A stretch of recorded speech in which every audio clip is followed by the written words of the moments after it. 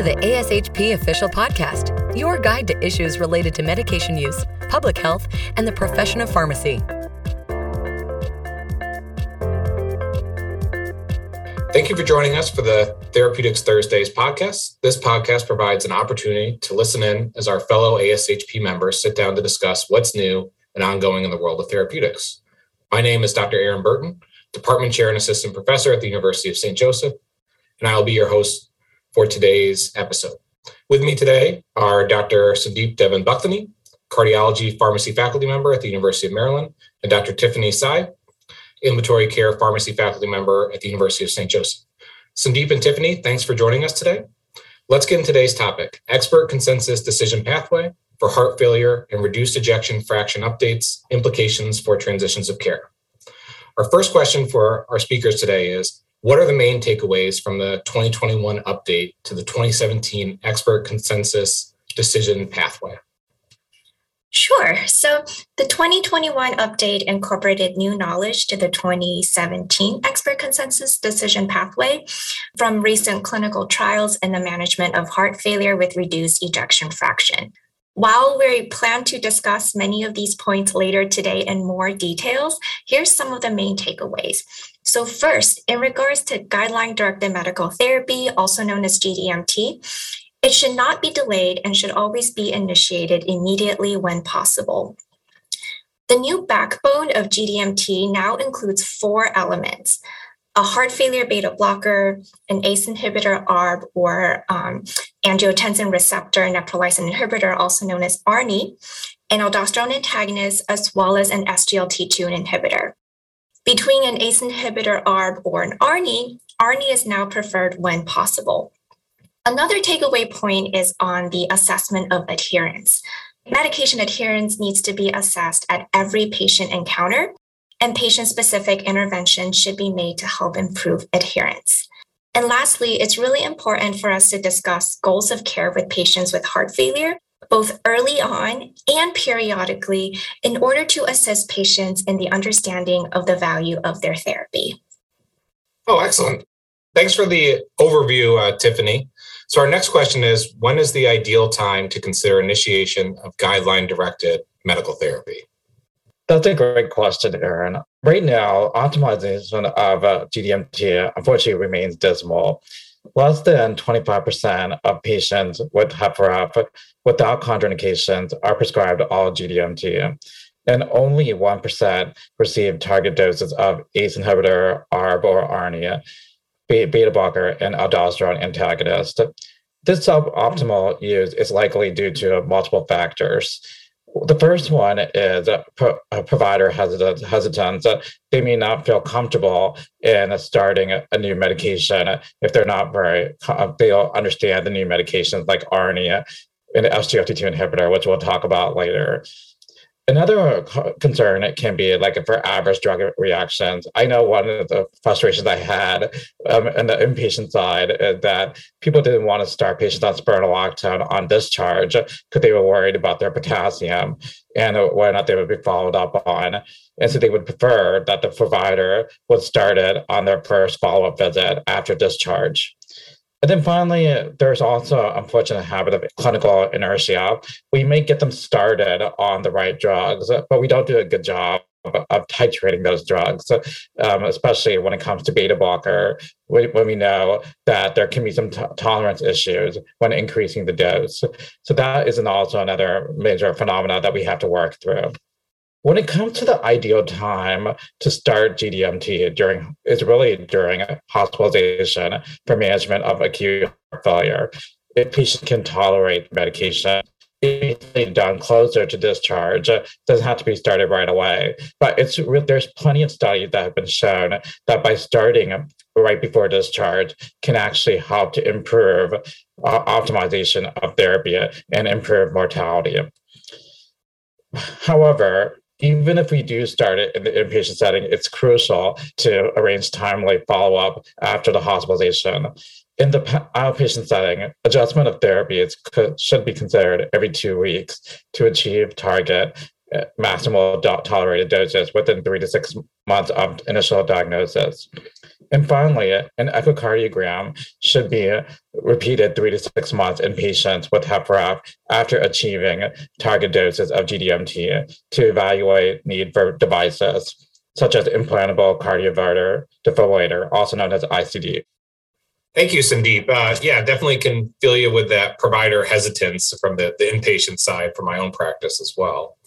So our next question is, what is the place in therapy, as you kind of already started to mention a little bit, of angiotensin receptor neprilysin inhibitors, also known as ARNIs, in the management of patients with HFrEF? So ARNIs should be considered in all patients with stage C, HFrEF, and NYHA class 2 to 4, based on the data from the Paradigm trial.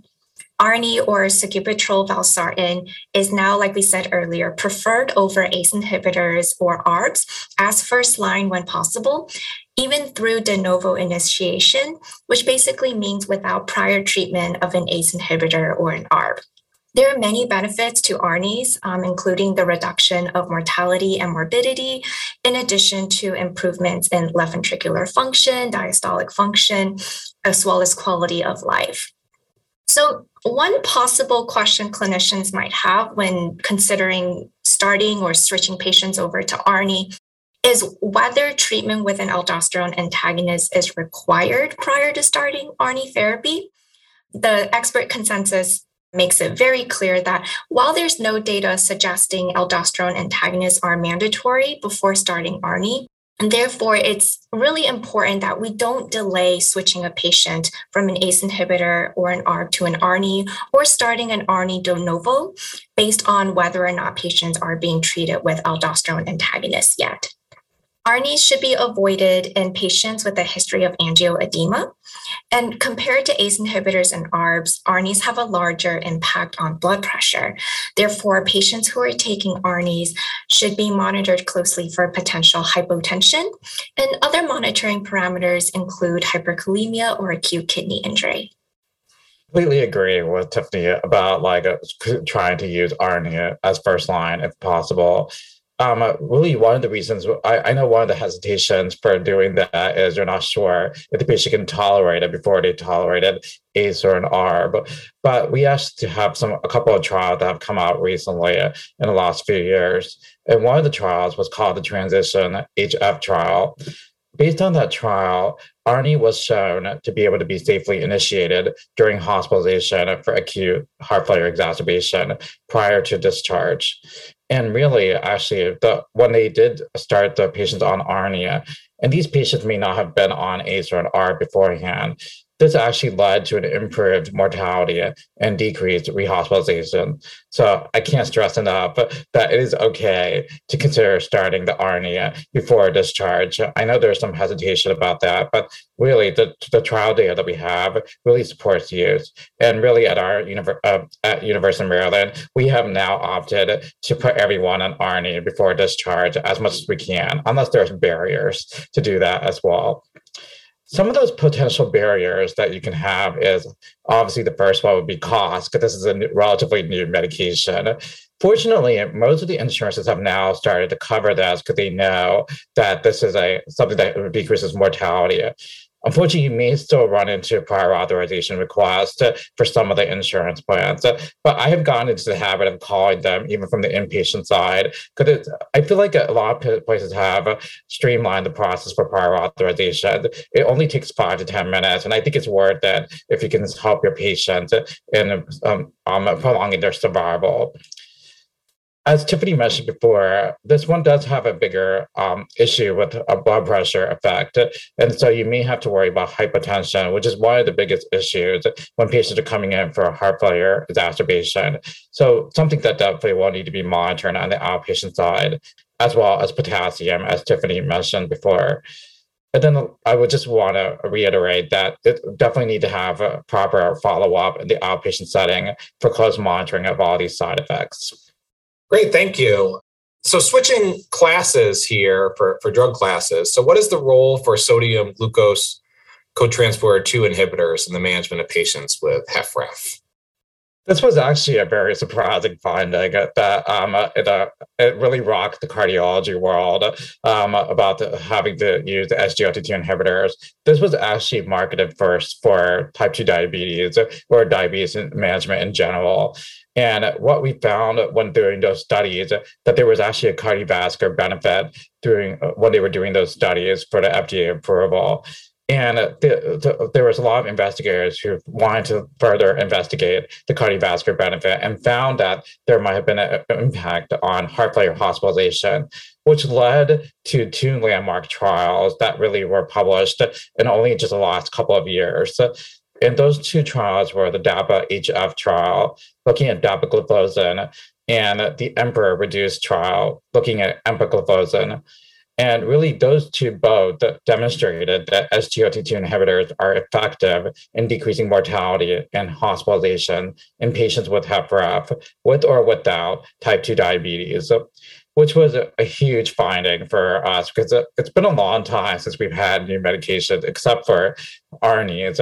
I know that there is a role of ivabradine, that in there, but that one has become of a limited role because of cost and other more effective therapy that are out there. So we were really excited in cardiology to have the SGLT2 inhibitors come into play here. Another big finding that we found in the last couple of years is that SGLT2 inhibitors may also potentially slow kidney disease progression in patients with HFrEF, which is also another dreaded complication in patients with heart failure, is that they may start to have kidney issues. So because of all this data, the new guidelines that were published in 2021 decided to now indicate SGLT2 inhibitors for patients with New York Heart Association class 2 to 4 symptoms if they meet the creatinine clearance cutoff using the eGFR requirements. So for dapagliflozin, the cutoff is eGFR greater than or equal to 30 millimeters per minute. And for empagliflozin, it's 20 milliliters per minute that you'll be able to use these medications. It's not that they're not safe, but if the creatinine cutoff is below that, the problem is that it may not be as effective if they're at a lower creatinine clearance. The key thing to remember as from a side safety profile is that it should be important to avoid in patients with type 1 diabetes because of the risk of diabetic ketoacidosis. The SGLT2 inhibitors can be initiated safely during hospitalization for acute heart failure, since there is a minimal effect on blood pressure. Our group was actually really happy about the fact that this doesn't really have a blood pressure effect. Because I know sometimes we're not able to really ramp up the ACE inhibitor, ARB or ARNI, or the beta blocker due to the fact that patients have a very low blood pressure to work with. And so it's really nice that we can actually start everyone an SGLT2 inhibitor in the inpatient setting. That is another common question that comes up is, should the patients be optimized on all the other therapies before starting the SGLT2 inhibitor? There's actually been a couple of recent trials that have shown that SGLT2 inhibitors seem to have an impact on heart failure independent of ARNI or any other medication. So I would highly advocate for trying to start the SGLT2 inhibitor as soon as possible, since it doesn't have that problem with worrying about the blood pressure effect. The main safety concern is urinary tract infection and possibly volume depletion due to the diuretic effect that it can have. But so the key thing from a urinary tract infection is to make sure that you educate about the hygiene for patients. And then I know that there was a question because there is a possible diuretic effect, because that's how SGLT2 inhibitors work when you're urinating glucose. So one thing we really want to educate patients on is making sure that they monitor their weight closely. Another question that comes up with providers is, should we go ahead and change the diuretic dose because we know there might be a potential diuretic effect?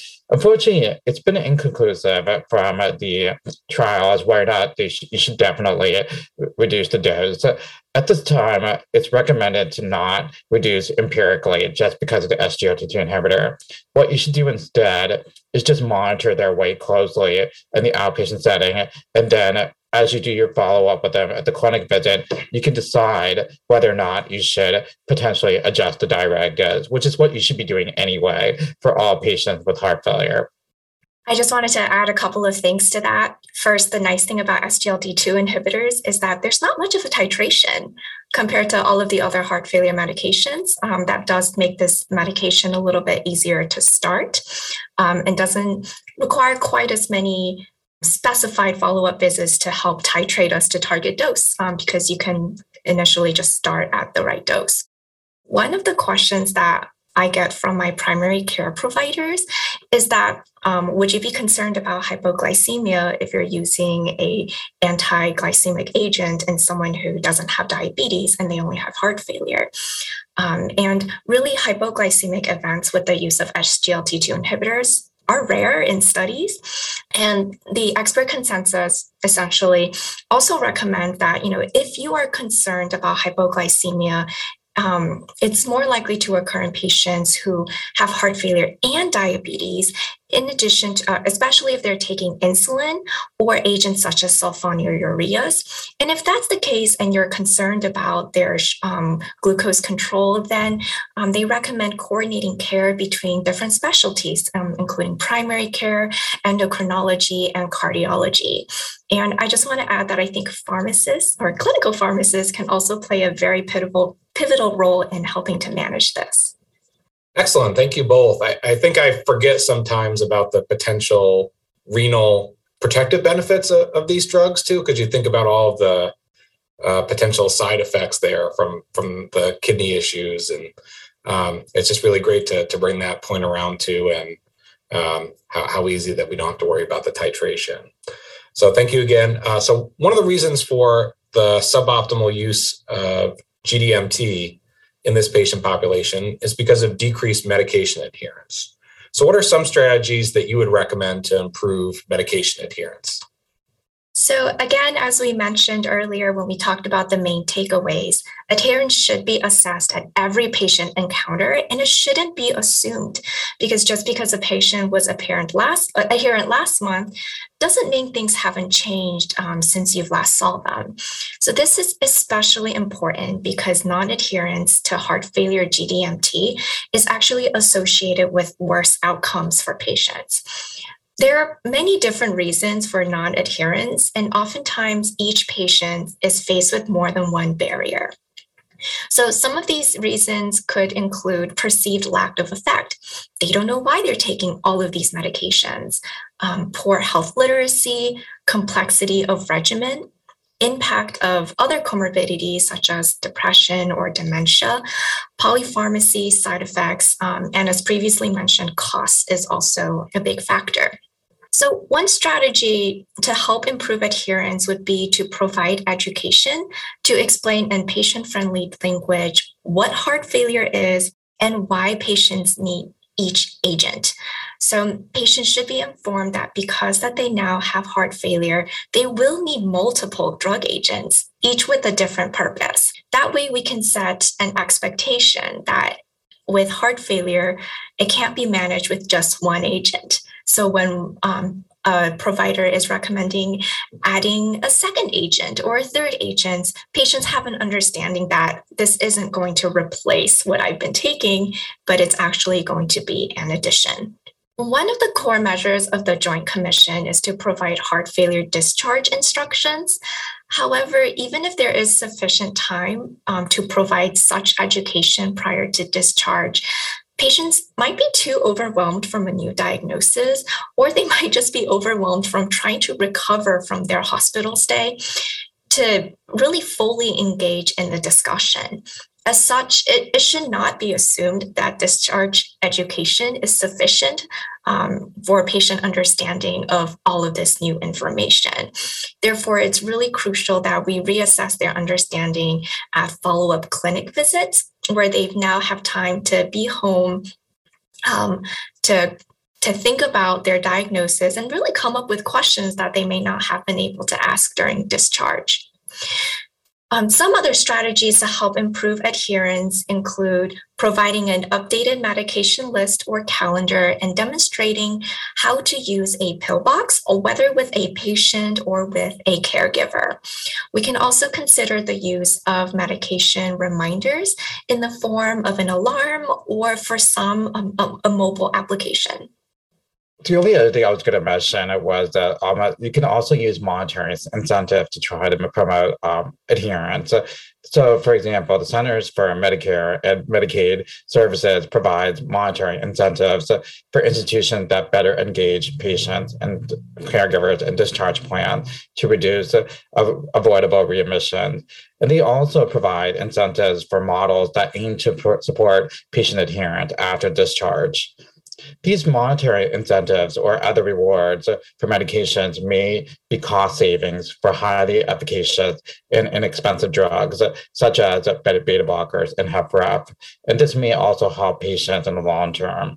There are also other things that you can consider, such as having someone with the medication management. Tiffany hinted at this earlier, but having a pharmacist co-management, there's been a lot of great data recently about having pharmacist-led heart failure clinics, because those have actually been shown to improve outcomes. So there's been a lot of a push for starting up new heart failure clinics that are led by pharmacists, which is an exciting time in the world of cardiology.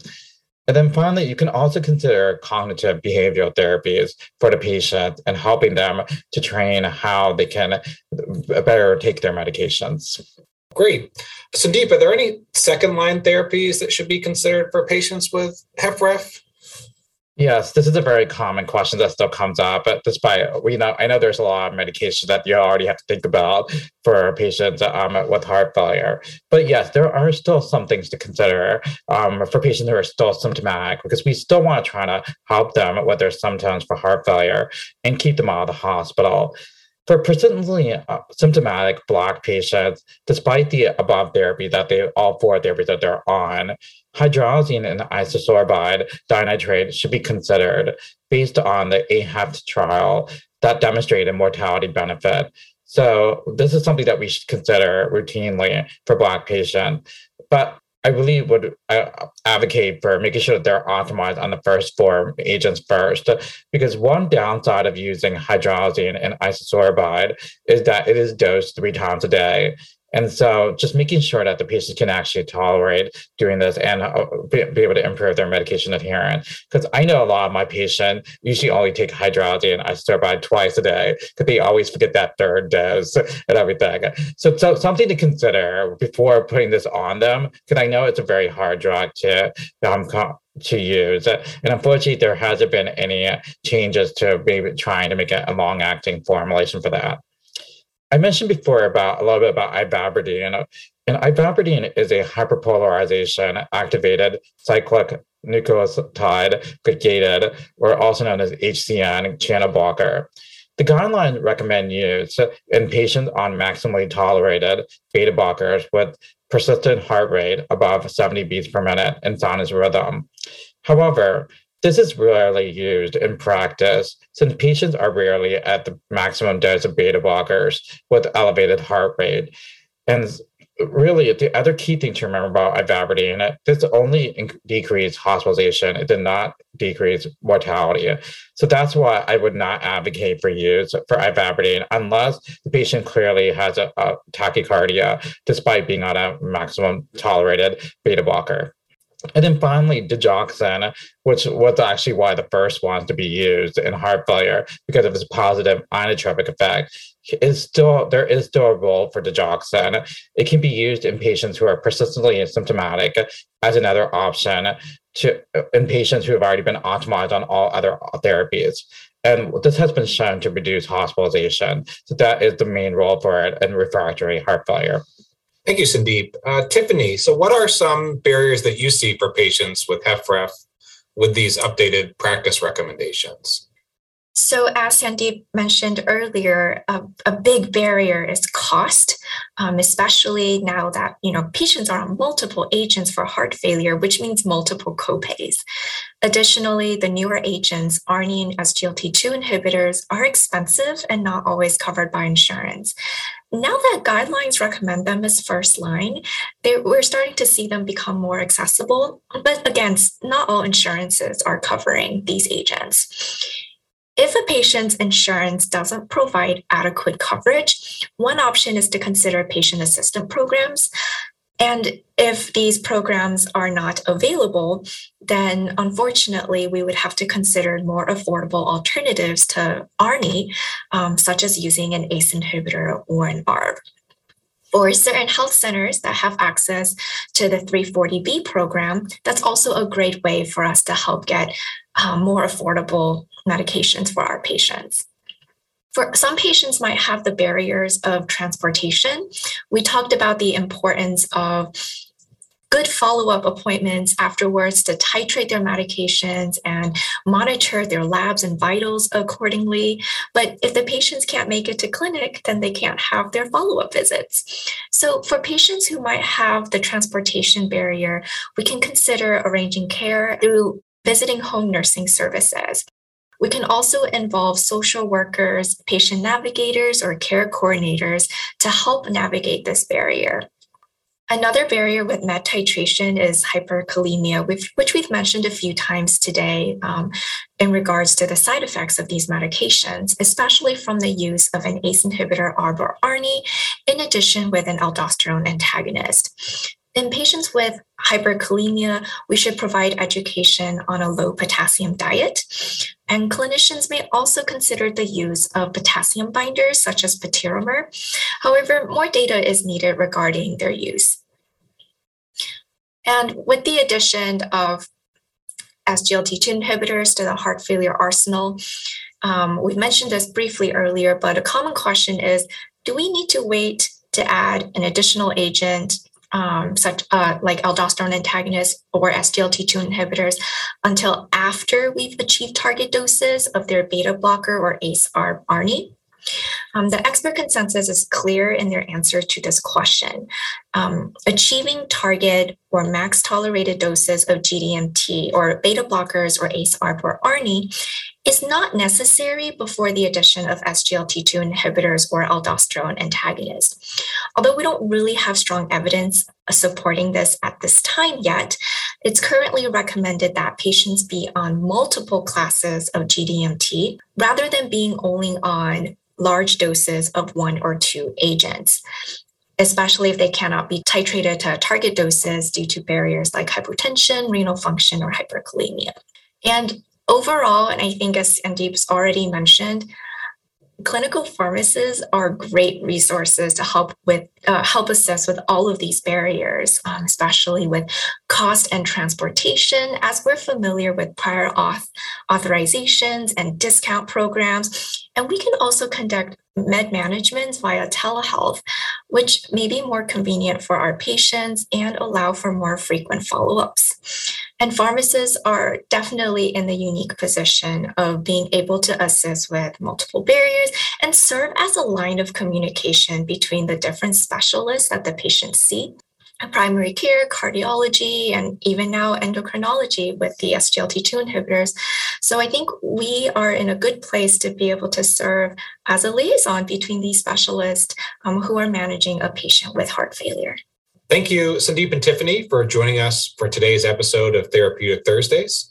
If you haven't before, I encourage all our listeners to check out ASHP's clinical resources. You can find member exclusives, offerings such as resource centers, including those on critical care, nutrition support, opioid management, infectious diseases, and more.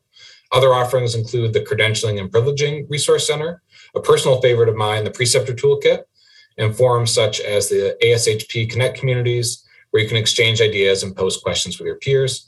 Thanks again for tuning in for this session of Therapeutic Thursdays, and join us here every Thursday where we'll be talking with ASHP members who are content matter experts on a variety of clinical topics. Thank you for listening to ASHP Official, the voice of pharmacists advancing healthcare. Be sure to visit ashp.org/podcast to discover more great episodes, access show notes, and download the episode transcript. If you loved the episode and want to hear more, be sure to subscribe, rate, or leave a review. Join us next time on ASHP Official.